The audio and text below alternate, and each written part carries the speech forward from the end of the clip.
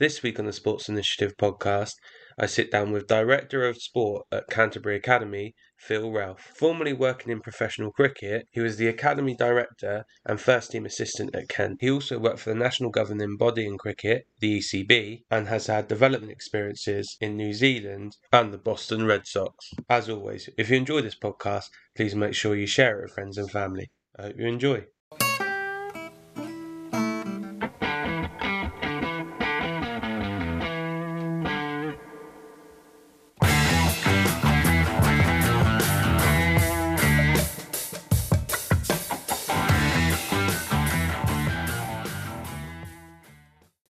Perfect. So, Phil, I know we caught up a little bit there. Sounds like we've both had relatively productive days, which is good. But how are things your end? All okay? Yeah, very good. Thank you, Michael. Yeah, it's been pretty busy. The school that I work at, it's always high pace. There's always quite a lot going on. We're a large comprehensive school down in Canterbury, and yeah, it's a busy time of year, but it's an exciting time of year as well. So I've enjoyed my day. Perfect. So I think this will be a really interesting conversation because I think from experience-wise for you, you've probably got quite a broad experience base to pull from and maybe discuss, which would be really good. For people that don't know you, don't know your background, do you want to kind of give, I guess, an overview of where you are now and then kind of a whistle-stop tour, if you like, of how you've ended up there? Yeah, absolutely. I'll do my best, and sort of I think you hit the nail on the head by talking about that broad experience. I've certainly worked in a real range of environments, from having sort of qualified as a PE teacher down at the University of Exeter, St Luke's College, quite some time ago now, 1993. I graduated from there. So initially working in the state system as a PE teacher in a comprehensive school, sort of South London. I won't do my full career history, but somehow I've ended up back in that system as a director of sport, but along the way had some experience in professional sport, in professional cricket with Kent County Cricket Club. Had some experiences working for a national governing body because I worked for the England and Wales Cricket Board in a coach development role as well. Very fortunate during that role to have a couple of sort of scholarship experiences where I went across to the States to have a little look at the Boston Red Sox and how they trained, which is something was very memorable for me. But I also spent 6 months in New Zealand working at their high performance cricket centre just outside Christchurch. And certainly those two experiences were very important in terms of shaping myself. But yeah, and several schools as well, from comprehensives to grammar schools. Never worked in the private system, but have had a lot of experience working in the private system, and yeah, met a range of people, worked in a range of environments, and have loved every minute of it, really. Perfect. Yeah, I think it gives a really nice base for which people to listen to this, and we'll try and dive into as much of this as we can over the next hour or so. So I guess obviously you linked there quite a lot on the cricket side. I Yeah. know obviously you're director of sport now, but you mentioned quite a lot there around the cricket base. Is that where your heart lays mainly with sport? And is that what you grew up playing? Is that where your passion lies? Yeah, kind of why cricket, I guess. That's a really good question, and I think it's probably twofold sports wise. I love my football, absolutely love my football, and I think potentially, hindsight's a great thing. If I look back on my time at Exeter University, I might have just chosen a slightly different route after sort of graduating down there. I was very keen on doing a master's in sports psychology, actually, in Exeter.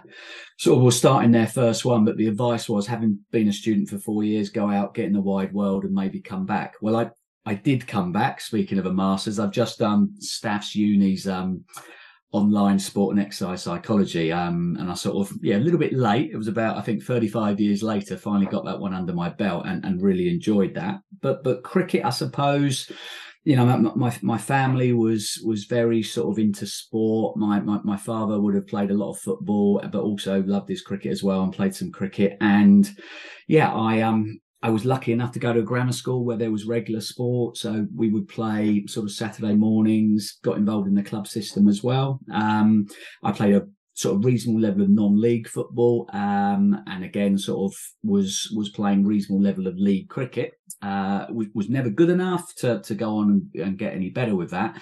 But coaching it became something that I became very passionate about, actually, whether that was because of my own failings as a player. And I think if I look back, having a lack of belief and possibly suffering a little bit from sort of competitive sport anxiety at times. I think that was something that maybe held me back quite considerably, plus quite a bit of talent and lack of ability. But the move into coaching was almost born of, I suppose, having a very inspirational PE teacher.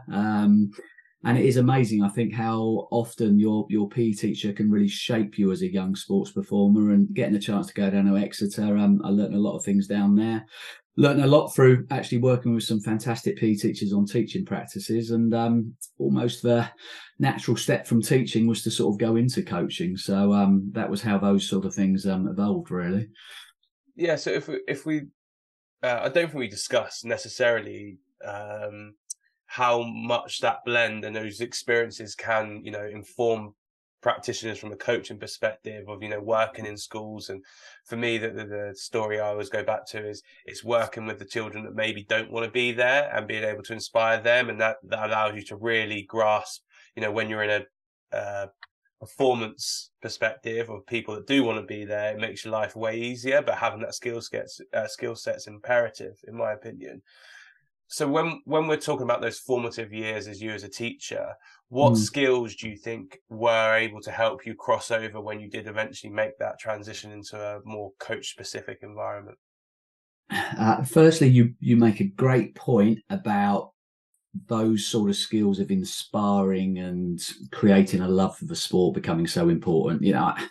People phrase that, don't know, the time spent in the trenches. I don't think that's a great analogy in a way. The trenches were obviously a lot harder than what we do when we're working in youth sport. But I think that time as an 18-year-old working on holiday camps, and then those early years as a PE teacher, I think what you learn the importance of preparation. I've always been a planner. And that's something that sort of is still with me now. I probably spend less time in terms of the detail because I think that flexibility and that allowance to sort of, let your sessions go off into different places is very important. Communication skills. I mean, I seriously wish, and if I look back at how I taught initially and, how I was very unaware about how to use my voice, body language, it wasn't such an issue for me. But in terms of having a calm, almost sort of lower your voice rather than raise it type sort of approach would have been something I would have benefited from. I was a bit 100 mile an hour. I remember someone coming in to watch one of my lessons and say, please tell me you don't work at that pace all the time. And I sort of looked at him and like, well, this is my pace. This is how I work. But on reflection, that was a great point. And I think, the things that I learned early on, you got to be organised. I always like to be one step ahead. The ability to think on your feet, I think that was very important at the time and stood me in good stead as I've sort of moved through. And equally, that just the importance of those communication skills as well and how you use your voice. I think that planning bit's a really interesting one because I know a few years ago on social media, I saw like someone had obviously taken a picture of, I think, Brendan Rodgers' session plan.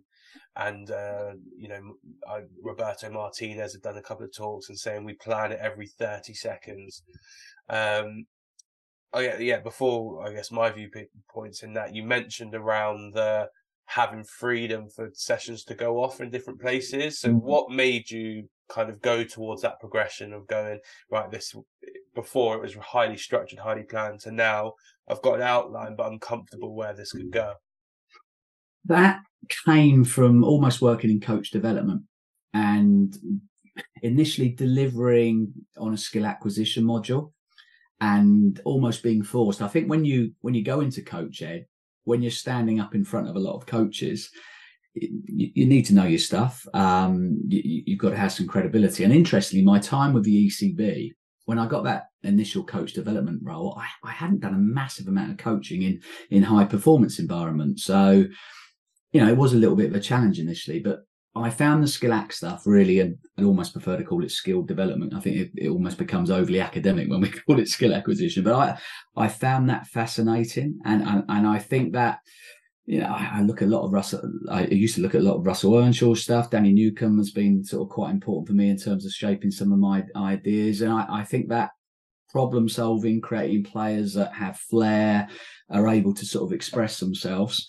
That became more important to me than necessarily having every 10 minutes structured so that, I knew what was going on. And a lot of coaches have a controlling element to them, and I think naturally that would be one of my flaws at times. So I've had to work really hard on actually, abdicating that responsibility and giving that to the players. Ultimately, cricket is a game where the coach can influence quite a bit, but in terms of sort of, I watch a bit of basketball. I score very good at basketball. I think the coaches on the edge of a court sometimes have quite an influence on a game. Closer proximity, and it's almost more of a cultural thing, but that impact is there. And I'm not saying every coach coaches like that in basketball, but there seems to be that sort of ability to get information to players. Cricket's a little bit different. You can share information, but very often right out in the middle there, it's the player who's got to take a lot of responsibility, particularly tactically, particularly sort of strategically. And so, the more you can be doing that in training, the more used they are to actually doing that in games, if that makes sense. Yeah, no, it does 100%. And I think that it's a really interesting thing, as you mentioned there, around the planning structure to freedom. I agree with you. I started off being very like, this is what my session's going to be, to now going, right, this is the topic. These are some of the sessions I want to have in there. But we'll see how we go. If we don't do that bit because we're getting real value, that's fine. I did a session last night. I planned for one part of the session to be 20 minutes, it ended up being 40, and that's fine. Because actually we were getting progression of them understanding the practice. Then they were getting good outcomes. Then they were doing a bit of exploration in there. I thought, actually, this is worthwhile. So it's a really interesting balance. Looking then, I guess, when you went into that first role at Kent, can you just explain, I guess, what your role was, and then what you tried to do in that environment? So what were you trying to create? What, I guess, from a personal point of view, what outcomes were you after? I guess, how did you achieve some of those as well? Yeah, so I went in as academy director at Kent. So my role was working with, I suppose, the players that were in that 16 to 19 age bracket and had been identified as players that had the potential to play professional cricket. So it was a combination of sort of an educational side of things, just in terms of, your classic performance factors, tech, mental, physical, and the lifestyle side of things. So I would be liaising with performance lifestyle advisors, a whole sort of support team, including your psychologist, your S&C and your physio, but also a group of assistant coaches as well. And then it was a dual role at Kent, so I also sort of coached the second team as well. So I think that was quite a familiar or a common thing in a lot of counties, sometimes born out of financial, but also born out of the fact that actually the academy director, you need to see your players in a competitive environment regularly. So it sort of dovetailed quite nicely. So my job was really preparing them to play at the next level. And it was trying to manage the pressures that would be associated with sort of going to the next level. It was making them aware of some of the demands of the next level. And I've used that word quite a lot, or that phrase, the next level, because I think that's essential. And again, almost similar to, I suppose, to how I stepped into the ECB, working in coach ed and up front delivering a lot of coaching courses, having not done a lot of the high performance coaching. I mean, there was part of that at Kent as well, to an extent, in that I'd never played pro cricket. I'd never coached in professional cricket. But now as an academy director, I had to learn quite quickly what was involved at that highest level. And you can be on the other side of the fence and get a feel for it. But I think until you're actually in the mix, it is quite difficult to understand some of the demands on players. So I was really lucky. I worked with some fantastic people, and particularly the players as well. The players were really, really good to me, and I learned so much from them. But it really helped sort of my work with those younger players. And for people that maybe aren't familiar with the academy system within cricket, could you give, I guess, one, an overview of what that looks like as a summary, and then two, you mentioned that perception from what you thought or felt from the outside to, I guess, reality when you've then gone in it. Can you just describe to us, I guess, what that perception to reality actually felt like when you got in? Yeah, I think the first thing, the academy system in cricket, I mean, I look at it almost from a school teacher's point of view now. That my understanding of a lot of football programs is that actually the clubs are able to have the players within sort of a school environment that they have quite a lot of involvement with. In a county cricket academy, a lot of the players will be at, well, they'll all be at different schools for a start. Generally, because of the profile of the game, it tends to be sort of independent schools, and there are some more from the state sector. We might even go on to that a little bit later on, possibly. But I think what you have is you're basically managing however you've got on your academy. We used to have sort of between 8 and 10. You're managing those players across the whole year, so you're responsible for planning their programs. You're responsible for working with them and their parents. That sort of triangle is really, really important. That communication, but equally, you're also sort of trying to make sure that they are challenged appropriately in the summer. And sometimes that's a challenge with the demands of some of the cricket that they're playing, because their schools want to have them, because rightly so, they're on scholarships and everything. So therefore, the school expects them to play on a Saturday afternoon, whereas we sometimes feel that actually the club cricket in the Premier League game, when it in a challenging environment, will be better for those players. So there was a lot of sort of management and plotting ahead with it. So typical similar. The year would be periodised, so you'd have your rest and recovery September and October. Then you do a lot of sort of technical preparation, but it's a long off season. Cricket really is a long off season. I find that working in a school environment, we have the players back together in September and October, and you've got to be so careful that you don't get into things too quickly. And so there is a lot of different stuff. Game of volleyball, things that actually just away from cricket.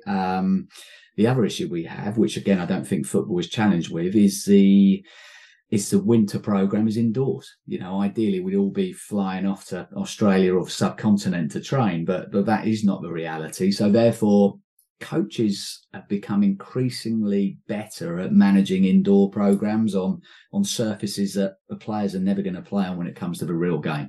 That's more skill development stuff. I can't come away from that.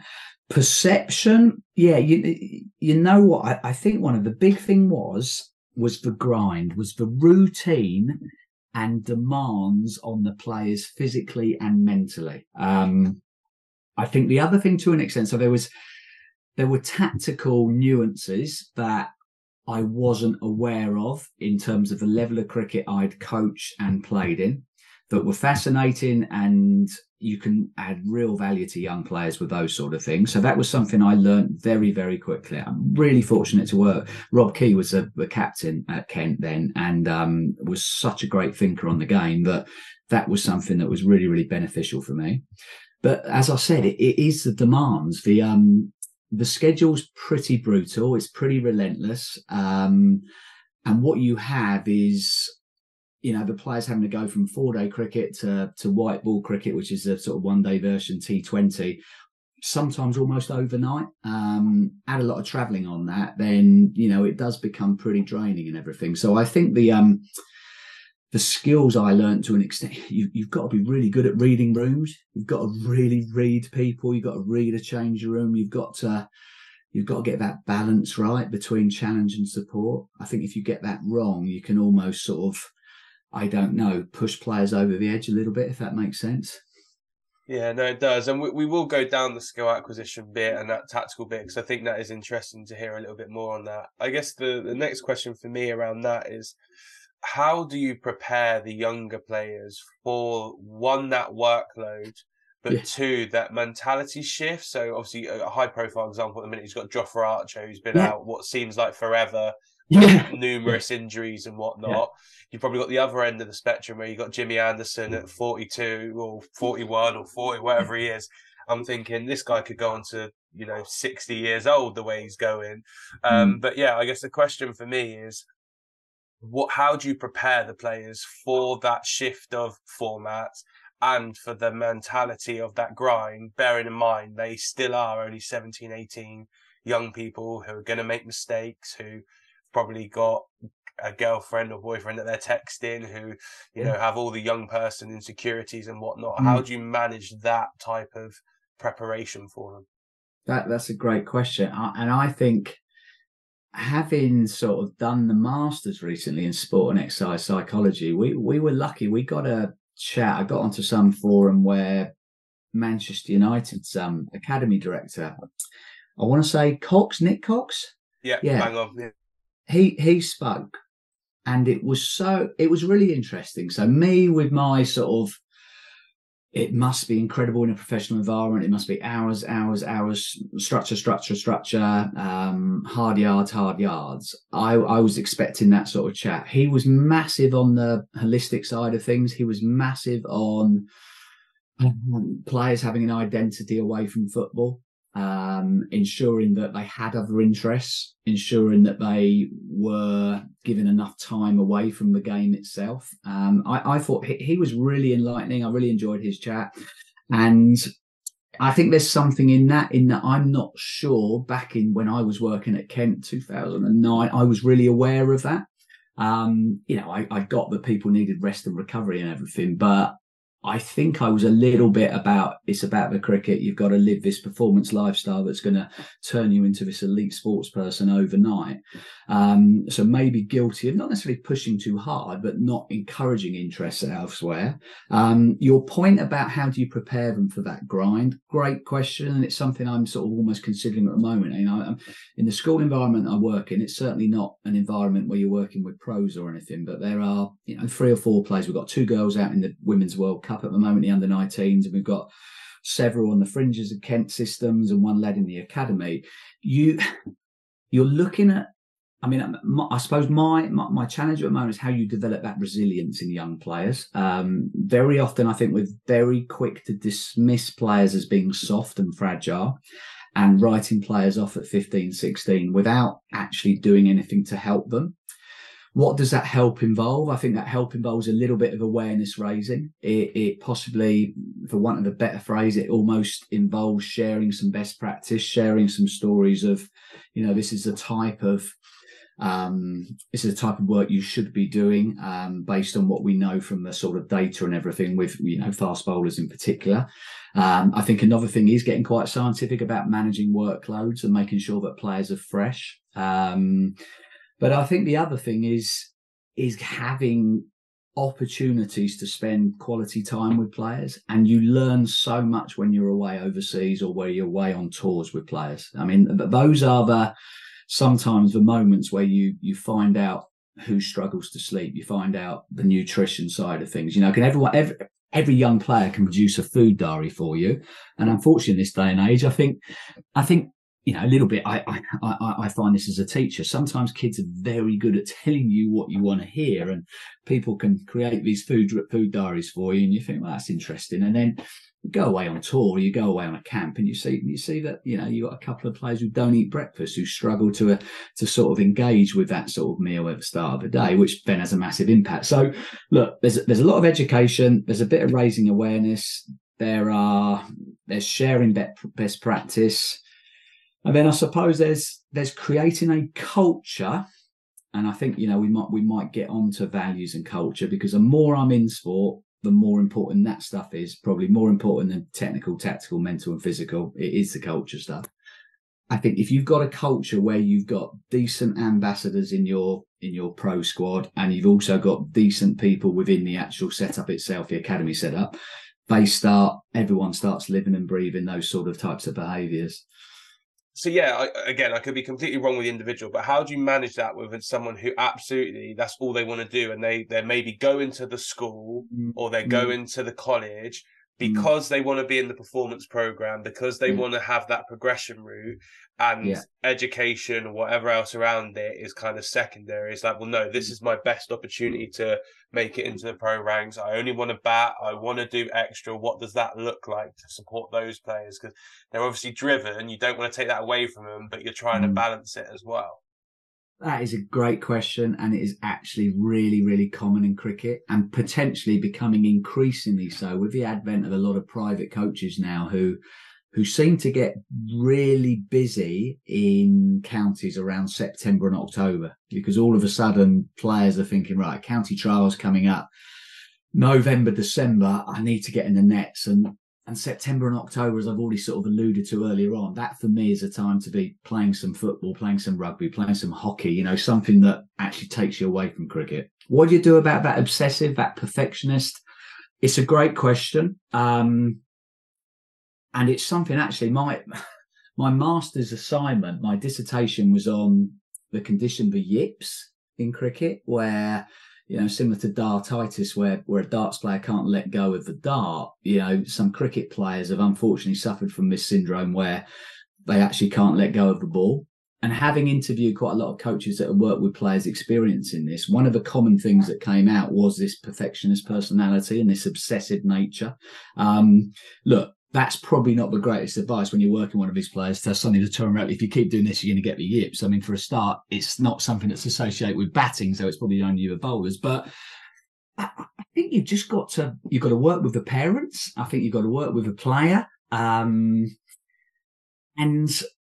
I think you've just got to examine sort of whether you can even sort of start working with your sports psych. If your sports psych's on the program as well, then I think that helps, because I think sometimes it's just a very unhealthy thing to get into. We were lucky, again, I'm sort of referencing Staffs. They're doing well out of this, but Staff's got a guy called Jamie Barker in, a psychologist who works, I think he's based out of Loughborough. Worked a lot in pro sport and with Olympic athletes as well. And he talked about something called rational emotive behaviour therapy. There you go. There's a jargon for the session. And that was almost looking at the way that sometimes young players have such a drive that it's actually unhealthy. So I must score 800 runs in the first 2 months of the season. I must make sure that I get into the county side. He talked a lot about unhealthy language and some of the things you can notice as a coach. And then again, his advice was actually sort of working on some awareness raising. He had something called a badness scale. And they talked about getting players to almost rate on a scale, I think if I've remembered it correctly, 1 to 100. Some really bad things. So initially a player would come and say, right, okay, yeah, it'd be terrible if I didn't get any runs in the first 3 games of the season, was averaging 4 by the end of month 1. And he said, right, okay, on a scale of 1 to 100, where would that be? And, the player, 85, 86. And then he talked to them about, right, well, if you lost your phone out of 1 to 100, what would it be? And then he started going into some pretty deep, dark places. He talked about, right, okay, if a member of your family suddenly gets ill and everything. I think what he was trying to do was actually using a scale like that to get some perspective and some rationality in. But it's hard. You've asked a great question there. You must experience that in football as well. We do, and the one-to-one coaches are becoming increasingly common. If you Google it or YouTube it or Instagram it or TikTok it or whatever other social form you want to use, we see that more and more where people are doing extra. I think probably the added challenge we have is the age at which our academy system starts. Yes. In England, it starts at 9 years old, under 9s. So you're looking at year 4 at school is when they can officially become, and I'll put this in inverted commas, registered players. Yeah. With pre-academy, they've got a couple of years in around that as well. But you do see, obviously, these players that obviously are obsessed by it. The challenge is, if I'm really honest, those that practice and are going out and doing those extras are often at this moment in time your high performers. Yeah. So there's an element of, if you practice, you do see the rewards of it. Absolutely. It's kind of, where do you find that balance? And I say this to them, like, I'm big on practice culture. I think it's really, really important. But I always frame it as, if you practice, whatever you practice, you'll get better at. So it doesn't matter if it's football, maths, geography, English, language. You practice it, you get better, to try and turn it to a life skill rather than just a football related skill. But I find it's a really fine balance, because we want them to practice. We want it to be self-directive practice. We want them to want to go and do it. So do you put the brakes on if they're doing it, or do you go, okay, it's great that you're doing it. Is this sustainable for you, do you think? Yeah. And kind of go down the route of working together to come up with a sustainable program rather than one Yes. where you're telling them they can't do it. Yeah. Yeah. Um, Yeah. It's because a yeah, good I think point. that's the challenge. Because I mean, there's a couple of things that came from that. I mean, firstly, I suppose my first question is, it the type of practice is important as well, isn't it? Because I'm a massive fan of that unstructured stuff where it is quite game based and it's not dependent on a coach being there and everything. And it's certainly for cricket, if I think of a batter, there's a lot of closed and predictable stuff you can do. And we are sometimes guilty in cricket of churning out lots of players that have obviously spent a lot of time on a bowling machine. And there's almost a technique that makes you a good bowling machine proficient player.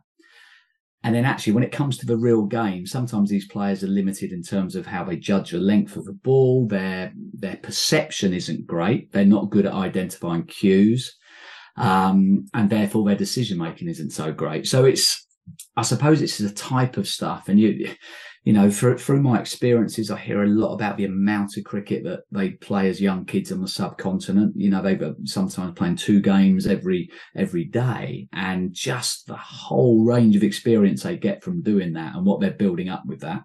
But football, I suppose, is one of the greatest unstructured games in the country, isn't it? Jumpers for goalposts, you see it a lot, and that type of stuff can only be a good thing, I suppose. Yeah, in an ideal world, you'd have them playing games.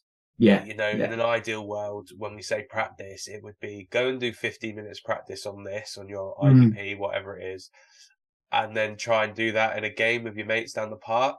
I yeah, think probably the bit that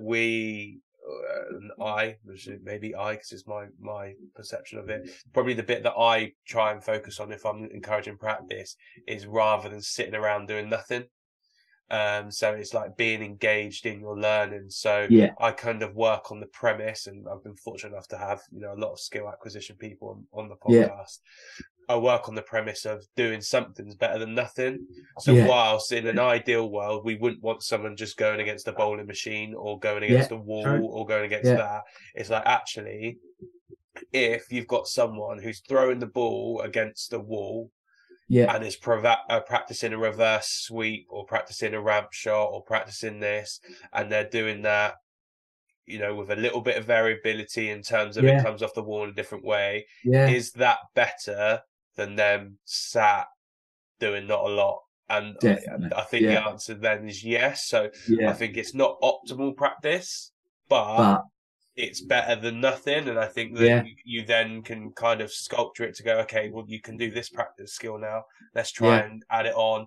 And then once you know that they've got that base, which they've had a go at home, it's like, well, now can we put that into our open sessions? yeah, So yeah, I've seen your video of you practicing this ramp shot. Let's see it. If it goes wrong, it's fine, but you can yeah, do it because I've seen it. yeah. So it's really managing that dynamic between the two areas, I guess. No, that's interesting. And then my other question was almost around fight, again, for want of a better word, but real sort of deep seated refusal to give up, refusal to be intimidated on pitch. I mean, and the only reason I say this is just something that was in my head, funny enough, from dropping down and helping out with a year 8 football team before Christmas. And look, typical game of school football and everything, but a game we lost. And I just reflected on the way back with the teacher I was working with, and it was just thinking of the 12, 14 players we had on the bus. They were all, as 13-year-olds, single sport kids. They just played football. They didn't play anything else. And I don't know, I was just sort of thinking whether that's healthy or not, and whether some of the stuff they were doing, several of them were involved with different coaching companies and academies that sometimes, promise something and fail to sort of deliver. Be careful where I go here. But, you just wonder whether that sanitized coaching would it be better for them to go and play some basketball? I know basketball is a non-contact sport, but actually there's quite a bit of contact, and, suddenly going into an environment where you've got to fight to actually survive to an extent, playing a bit of rugby, playing a different sport, doing some gymnastics, running a 1500. I don't know. Is that something you see a little bit in players as they come through, the ones that have a range of different sporting experiences? Does that help their character on the pitch?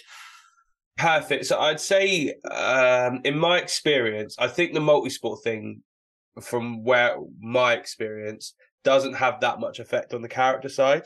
Yeah. I think it's healthy for them, Yeah. and we actively encourage it. So, there was one boy that we worked with this year. He was like, "Oh, I've been selected for tag rugby, but it means I'd miss training." We were like, "Well, then miss training. It's fine." Yeah. Like he was like, "It's 5 weeks." I was like, "It's Yeah. fine." Or if it's school Yeah. tournaments, because I think it's good for them. Not although at primary school they probably still are the best at everything. If we're being Yeah. honest, because if you're good at primary school at sport, you probably are best at everything, sport wise. I think it's good for them as they get older to realize there might be someone who's really good at tennis, and then they go Yeah. back to not being the best. And how does that Yes. feel? So, Yeah. does that tennis person come up being arrogant, and the way they treat you, considerations around that, Mm. or the rugby player who's a brute, like how does that feel? So they get an understanding of that. My opinion on the cultural stuff and going plugging another podcast here is the performance one. The performance podcast is around that cultural architect stuff. Yes. So I Yeah. actually think at those younger age groups, if you can find a player who has a characteristic of being combative, Yeah. or aggressive or resilient or whatever terminology you want to put around that, Mm. it drags the rest with them, Yeah. Yeah. because they want to win so much or don't want to lose so much or want to compete so much or whatever it is. When you start doing 1v1s, which is what we're quite heavy on, Yeah. in order to have an opportunity to win at that 1v1, that's a entry of requirement. Yeah. So you have to have that to have the opportunity. So then all of a Yeah. sudden, like the second and third best people that want to try and get, win the game or win the race or whatever it is, get that. Then all of a sudden you've got 3 out of your 12. Yeah. So then it begins to rub off a little bit more. So Yeah. yeah, my opinion is it's more of a, at those younger age groups, if you can find an individual who has that real um combative nature and Yeah. resilience, Yeah. whatever reason, it might be genetics, it might be life experience, it might Yeah. be um learn from parents and Yeah. school and stuff. If you can find one of those in your group, that will help the rest of the group develop Yeah. that, even if naturally that wouldn't be their character. Yeah, that's a really good point. I mean, as you were talking there, I think the equivalent to an extent is like the 1v1 training environment in cricket will be bowler against batter.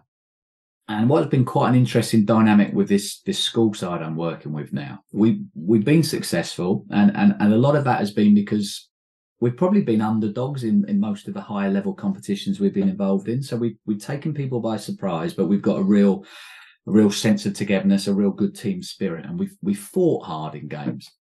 Now, the group have bonded really well, almost to the point where you could say actually maybe too well. In training now, when you want it, like you were talking about your 1v1 sort of football scenario, when you want bowlers versus batters being quite cutthroat, quite intense, we haven't quite got that because they're such good mates that sometimes they can't detach those friendships from that competitive battle. Look, I coach with some really good people, and two of us have almost gone in there throwing balls and using the sidearms and everything and trying to simulate what it might be in the heat of battle. And that doesn't involve a ridiculous amount of swearing and bullying at all, but it just involves an intensity that maybe our current set of bowlers aren't doing. I think you're right. I think,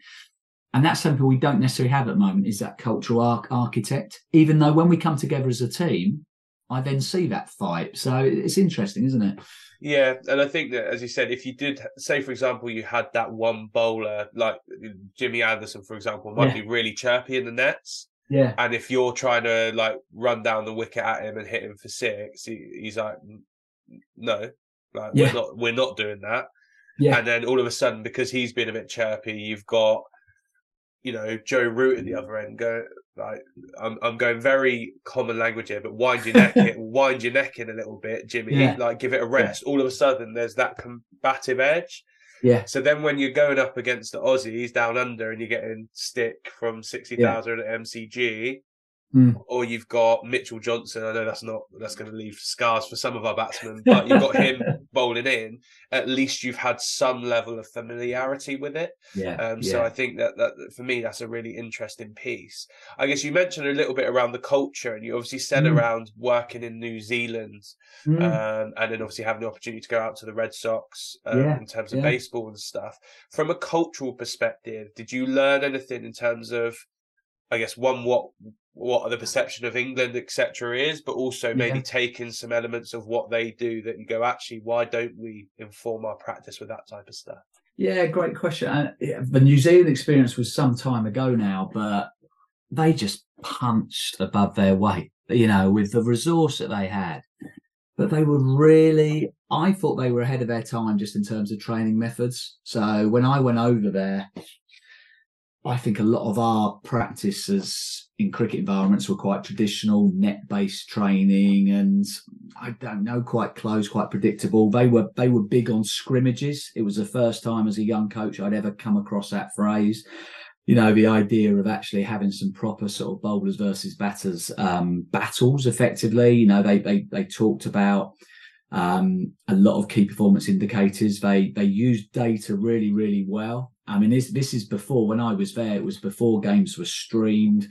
It was when data was pretty minimal. And, one of the tasks I had was, I was over there prior to a World Cup, actually. And I had to end up analysing quite a lot of figures off an ESPN Cricinfo. There are other websites available, website, which, spent just long hours looking at, slow left arm spinners and how certain batters, what their average was. It was fascinating stuff, and at the time it was probably ahead of its time. So I think that gaining a competitive advantage through thinking outside the box, that was something that I got from New Zealand. The Red Sox was just a ridiculous resource. I was there at a spring training camp. It wasn't with the top side, it was everything, but literally everything beneath. Coaches meetings of 40 plus people, but real detail, high accountability, precision in training, and just a lot of skill work as well. Lots of skill work. Funnily enough, not a massive amount. I suppose they were pre-season, so S&C should have still been relatively important, but not a massive amount of time on S&C. Just a lot of skill work and everything. And then pre-season, it's interesting actually, because now you've said it, their pre-season really reflected the demands of the actual playing season in terms of the travel and the amount of games they would play. They ended up playing, I think, when we were there for 2 weeks, so 14 days, they played something like 12 games in those 14 days, every afternoon. And I think it was, this is what's coming. This is, if you make it to the big leagues, this is the sort of stuff you're going to have to get used to. So, and it was unbelievable. Florida, 2 weeks at Easter wasn't the worst trip, definitely. Yeah, no, we've actually had a couple of weeks ago someone called Aaron Gershfield, I want to say that's his name, who works in the Yankees organization, who was talking around, I think it's 162 games a season at the major leagues without going through playoffs, which obviously shows you that travel and whatnot. I guess there's quite a similarity in terms of like the net session principle with them kind of throwing and stuff. So how did they, I guess, manage skill acquisition in that point of view? I imagine that, they've got quite a lot of different bowling styles, similar to cricket, type delivery from sliders to fastballs to curveballs, all that type of stuff. So how did, I guess, either the pitchers or the batsmen during that period go around skill acquisition? And did you hear or see much talk around that from the coaching staff? Well, that's, again, great point. And they talked about the beauty and the competitive advantage of unorthodoxy in the pitches.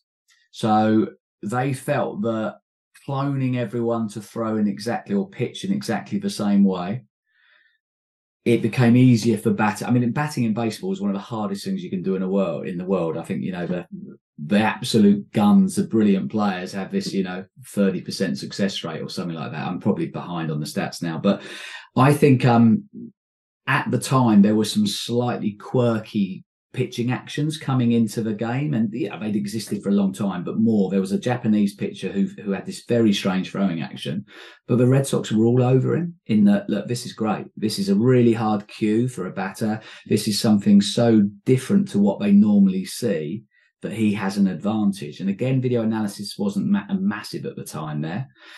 As a part, the skill development was really interesting. And again, the resource, but coaching fielding in cricket is an interesting one, in that fielding is such an important part of the game. And now you see the athleticism, some of the incredible sort of plays, to coin an American phrase, that you see in cricket are outstanding, and they're born of incredible athleticism, but amazing feats of skill. But very often in cricket, when we coach fielding, there's one coach throwing a ball up to themselves, hitting it out, and a group of fielders working. Quite a traditional way of approaching coaching fielding. Now, back then, the Red Sox would be really precise about how they would manage that particular skill development session or training session. They would have one coach throwing the ball up and hitting it out, but they'd also have another coach almost stood parallel with the fielder. Effectively, almost, if you imagine where a tennis line judge would be, that close to them, just literally watching their footwork, watching the position of their glove, then looking at the base they created before throwing, to the point they were saying that, listen, when you're throwing the ball up to yourself and hitting, you're going to miss key things. So again, I suppose it was that attention to detail. And it's something that struck me a little bit. We're often a little bit under-resourced, but equally, what I occasionally do, I get players to throw balls up and hit, so I can actually get in a better position to coach. The observation, the analysis that they did was really, really good. And I don't know if you get the same thing in football. I think sometimes it is very difficult to observe and analyse well if you're running a session, in that your mind is sometimes constantly thinking of, right, what are we doing next? What's going on over there? I mean, can we seriously tune in exactly to the minutiae? Do you know where I'm coming from? Yeah, I always find it easier if someone else is leading a practice or session, be able to step back is far easier, because you're less worried about, where's the next football coming from? Are they following the rules, rather than going, oh, this is actually doing what I want it to do. So I think that's far easier. What I kind of listened to you talk there, I think the uniqueness thing is really interesting, because I think that you look at someone like Murali, obviously a very unique action. Now, obviously, that's not the only reason that he had success. He had a phenomenal thing, but you look at Malinga as well. Great example. We talk about over coaching. Would someone like that get through our system, or would that try and get corrected at 13, 14? So actually that unique style is what, even if it's a little bit wild at points, is what's going to get them through as a USP. So I think that's a really interesting point. But also around the hitting thing you said there, is I'd imagine part of fielding is also understanding game situations or cues of where the ball may go, ball may go in relation to the body shape. So you look at quite a lot of the catches, particularly like leg slip or silly point. They've reacted to someone all of a sudden switching to reverse sweep, and now I need to shift 2 points aside. So I guess as a practitioner, it's like, how can I replicate that in the practice so that there's a stimulus for them to react to? Brilliant. Rather than it just being hitting, and I know where the ball's going, can I create unique stimulus at different points, so they then have to react to then field, so we're getting a double element of it? That is a great point, and it's interesting you say that. I sort of attended an ECB CPD event last week, and they had one of the fielding coaches, a guy called Paul Tweddle, who's going to be working with the England Lions, who's really creative guy, very innovative thinker. And he was working with a player. It was just a good opportunity for us as coaches just to sort of watch an expert at work. And he did a lot of that cue work. He was actually started with a football, funnily enough. He worked with a young fielder, and he was throwing balls at him, but he was saying, right, okay, I'm going to position my body in a way you will know this will go to your left. I want you to adjust your feet so you catch it on your left side. And it was very simple practice, and you can obviously then progress that. But I think we do that in cricket. I think, there are There's a lot of coaches who are very skilled at throwing balls up to themselves and hitting drives, then cutting. And you're absolutely right. It's that anticipation. It's that split second that makes a massive difference. And there was Paul last week showed some great footage of Ben Stokes getting a run out in a recent, probably a T20 game, not even been at the World Cup, where traditionally what we felt is that fielders always have to get into a split step. We're going a bit technical now, but into that sort of athletic position, if you imagine a tennis player receiving a serve, that sort of position that a football goalkeeper might take. But because Stokes had read that the batter was only defending, if he'd have gone into that split step, he would have actually cost himself time. But he read it so well that he was onto it. And, you know, the run outs are fractions of a second, aren't they? So, yeah, it is a great point you make there. I'm just thinking as you're talking then as well, and one that I'll probably use in football off the back of this conversation is different ball types and how that may change it. So I know in tennis they do this quite a lot, where they have different ball firmness. Yeah. When they're learning early on to go from a real sponge and kind of work their way up.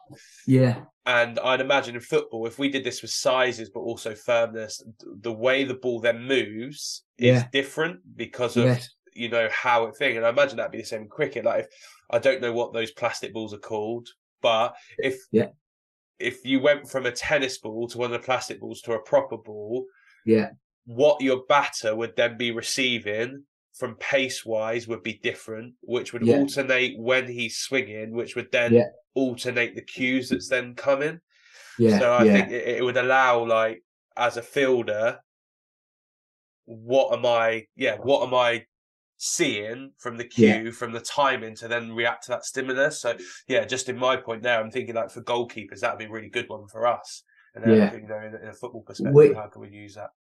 Cricket coaches use lots of different things to get through the winter to an extent, just to make things. I think your job is to keep players loving the game in the winter, because it can become a bit of a grind if you're just netting all the time. So if you use cricket balls all the time with fielding, you end up creating so much of an issue on the hands that people's hands end up hurting so much they don't want to come back. So you've got to be careful about how you do it.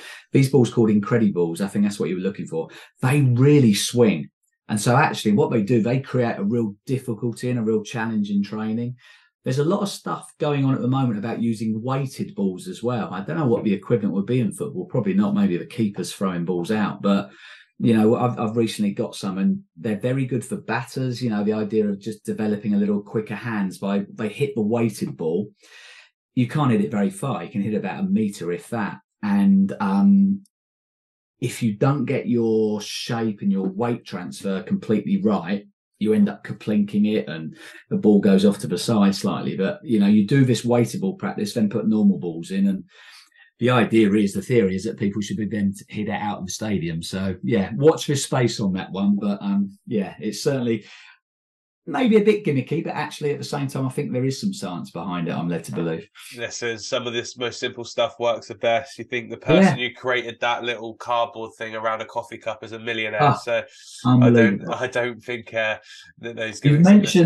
You mentioned tennis a few times, and while I remember, and it is a plug, I don't know if you've seen it, Netflix are running a little documentary at Breakpoint. I need to have a watch. I haven't watched it yet, but I will. Because it would be really interesting to have a look at. Fascinating, because look, people make their own mind up about it and everything. It might not be everyone's cup of tea, but some of the things that they've got access to, and it just struck me the vulnerability of a lot of top level sports people. We're talking about guys and girls trying to break into the top 10, and so, you know, 18th in the world, but possessing some real vulnerability in terms of their self-belief and everything. Really insightful. Not sure about Kyrgios. I think I don't think he possessed too much vulnerability, but that's the beauty of sport, isn't it? So many different characters. Yeah, I'm going to give a self-plug here for anyone that's interested in that. There's a former podcast on here with Sarah Borwell, who's the former GB #1 a doubles player, and she was talking around the process of them traveling to and from tournaments, and how they could arrive at an event, be ranked 16th at pair, and if a higher ranking pair came in from elsewhere, they'd then have to leave and go somewhere else. So you talk about that vulnerability, like that's something that is bred into how the tours work. So yeah, if Yeah. someone is interested about that, she can give a really good first-hand example of Yeah. what that looks like. No, Um, look. Looking or linking back to one thing you said earlier, which I thought was really interesting, you mentioned around the 40 members of staff sat in a room. Yeah. How did that work? Because you often sit in team meetings or Yeah. teacher meetings or whatever, and there's Oh, 40 members of staff, and it's either yeah. someone at the front boring everyone, Yeah. or it's a minefield and you've got everyone's voice's opinion. It gets too much. Was Yeah. it a good experience, or was it one where it's still pretty challenging? It was a different experience, and it's good that you mention it. I think you get little insights from the media about. I'm going to link this back to cricket about that current culture in the England dressing room and the Test side, what McCullum and Stokes have done. And I think one of the things I'm led to believe is that there aren't many meetings, but there's a real sort of almost an emphasis on actually not meeting for the sake of meeting. These Red Sox ones were done at the start of the day. They were done at 7 a.m. and they were plans, they were reports on players, they were scouting, and it was almost with 40 people in there. It was actually very, very well structured. So 5 or 6 people would speak. The head honcho would be controlling it. People were on a time. I mean, fortunately, they didn't last any longer than half an hour. So it was almost like, this is where we're going today. These are some of the key priorities. So they will run pretty well. But I know where you're coming from. Sometimes overrated, aren't they? Yeah, I think that's a really interesting point you made there around not meeting for meeting's sake. Because Mm. sometimes you can feel like it's necessary to have a meeting, but it's actually like, right, morning check-in. This is a plan for today. This is where we're at with certain Yeah, bits. This is your key stakeholders. You're all in the room just so you know what's going on. So there's a level of yeah, accountability. You can't say, well, I wasn't aware of that. It's like yeah, you were in the room with us all. Now we know where we're heading. Rest of the day, just get that done. So I think yeah, that's quite a nice way you kind of set the scene for the day mm, almost to say, this is what yeah, we're doing. Go and excel at it. Go and make yeah. the players experience as best as you can. How do you sort of manage when you're working with teams? Because what I talked about, how I now feel that the culture, the value side of things is, if you can get that right, it can drive everything else.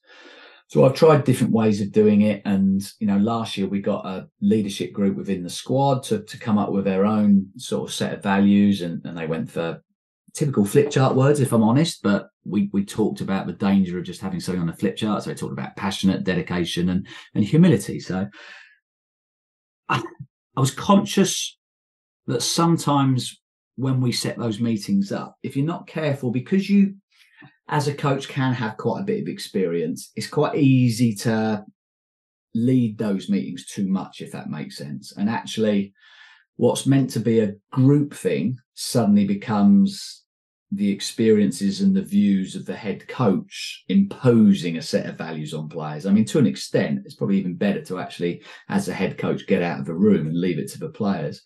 How do you guys go about doing that in your environments? So I guess there's two parts to this. Firstly, I work with real young ones Yeah, predominantly. So we do have at Southampton a set of values and stuff that we kind of bang on about. They're mainly good people skills rather than yeah, thingy. So it's things like be punctual. So, trying to think, and we appreciate this, and sometimes all of us are late. But yeah, actually, if you're in the building, there's no reason to be late somewhere if you're in the building. Saying hello to people, being polite, all those types of things. There's loads of bits around that. In terms of what you've mentioned there around having the values, one thing we do that I think is brilliant, and if I was working with older age groups, would be the way that I'd go with this, is have an external person do mm, player surveys with the mm, players. yeah, So we're doing it over the next fortnight where the players are going to do surveys on us as practitioners. So right, what do they like, what they don't like, what do yeah, they think works, what do they think doesn't work? It's anonymous. We yeah, will then thank them for completing it honestly, yeah, and then we'll sit down as a coaching pair or team and go, right, this is what's been fed back. What are yeah, we going to do about it? yeah, So if I was to do it, I would have someone completely external come in mm, mm, and kind of have the thing of, right, your coaches aren't here for a reason yeah, because we want this to be yours, not yeah, theirs. We want this to be yours, not the club's. So what do you want? Yeah. And Yeah. then get them to do a group think of it and go, right, how are we going to present it back, blah, blah. And then allow them that space to do it and come back to you. And then you can almost, I think, do it as a negotiation. Yeah. So you can say, well, I'm willing to take on board what you've said there around, um, I don't know, wanting rest periods over a certain Yeah. period. However, my proviso to that is that when you are here, everyone's 5 minutes early. Yeah. So Yeah. it then becomes a mutually exclusive contract. It's like, well, we're willing to abide by what you want as a value system, Yeah. and Yeah. I'm going to drip feed a couple in for what we think as an Yeah. institution, organisation, if you're going to Yeah. represent us, is important, and then we Yeah. can make a contract together as two parties almost, Yeah. and then they can feel like it's their team. Because I think it's important, whilst everyone works up and down an organisation or institution or whatever, it's their team, isn't it? Yeah. It's their team Absolutely. within that organisation. So it's their team with this organisation. We're going to merge our values with yours, and that's Yeah. why you're a unique group. Yeah. I like that. I think that's important because what I'm finding to an extent is that, I talked about that fight earlier on, and your point about the cultural architects was great. And it's all I'm thinking, right, the leadership group, when they present their values at the end of January, I hope that's on there. And I'm sort of thinking that, well, if you're not careful, you see something with your eyes, and it ends up being sort of Phil Relf's set of values and everything, and it's imposed. One of our basketball coaches did the stop, start, continue with players recently, and just asked them, and it's typical of our place, really. I was having a conversation with him at school prior to Christmas about this because he said, look, it was really enlightening. I was just about to get to the good bit and then got called into something else. So I'm still on the edge of my seat waiting to find out. But he is very open-minded. He's really reflective about his coaching. And I think it's a brave move, I think, sometimes as a coach. But equally, we provide feedback and generate feedback with players all the time. If we can't be role models and ambassadors to that process ourselves, then that's an issue for us, I think, isn't it? I did it for my A license, Yeah. and the bit of feedback that they wanted more of was me joining in. Really? They said that the ability to see certain things where I joined in, Yeah. they felt really helped. And they said, like, Okay. it makes it more enjoyable for us when at times you step in with us and act as a bounce player or act a particular Right. technique. And I never would have guessed that. If you could No. have given me 100 guesses, that would not have Yeah. been on my list. I would have been like, that's probably the bit they hate the most, because it's like, Yeah. you're an adult playing in kids' football, potentially ruining the game for them. But I Yeah. had it on, I'd say there was only one or two out of maybe I asked 10 people Yeah. that didn't say that. The other 8 came back and said, we want you to join in more. We want you to demonstrate more. We want you to show us some ideas, or, you can do things. So please show us. So Right. yeah, really, That's really really interesting interesting. one. So yeah, I would recommend anyone listening do it, because Yeah. it comes back with some really insightful Yeah. stuff that is, changed me as a practitioner. Yeah. And I actually mentioned it to one of the FA tutors, and he said to me, there's a particular technique I do because I'm ill-equipped on my left foot. So I Yeah. do a very Veron style outside of the right foot play on Yeah. front foot. And he says, not many people do that. He goes, and you're actually giving them license to try it. He goes, Yeah. because you can do it well. Yeah. He said, so you talk about kids being brave to try stuff or see something from someone they respect and give it a go. He goes, you're Yeah. showing them a technique that is rare Mm. and actually allowing them to give it a go. So he said, Yeah. that's a really good thing when I discussed that feedback with him. So yeah, I definitely recommend those surveys when they do come back. Will be interesting and No, definitely that's useful. great. You haven't taken it to the next level and put yourself on penalties in every five aside, have Either that or goalkeeper. When we get to a penalty shootout, I'm going like, right, get rid of that. I'm coming in. We you? go Chilavert style. But I'm conscious of time, just because Yeah. obviously with Oh, us, yeah. and Yeah. we're just Yeah. past the hour, and you probably want to go Yeah. get some food and whatnot. So, Sure. last question for me, um, which is, if I were to speak to people that you coach or people you Yeah. work with, how would you Yeah. want them to describe you in 3 words, and why? Oh, that's a good one because that's the sort of question I ask when I'm doing coach ed stuff. Um Okay, let's go 3 words. Caring, passionate, and developmental, I think. Yeah. Perfect. Good question. I'm gonna edit this bit out. I'll Yeah, hang up for the podcast, but just hang fire for 5 minutes. no worries, Mike. So yeah, listen, Phil, really a great conversation, great back and forth. I think obviously we've touched a little bit to some of your experiences there, but there's loads more that we could have touched on, which I'm sure we will at another point. But really appreciate your time and hopefully you can catch up again soon. Good man. Thank you.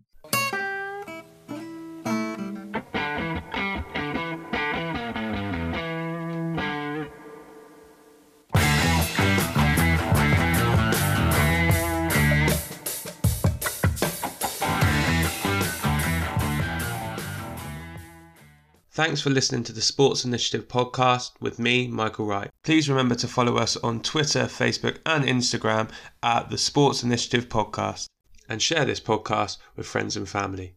I'll see you next week.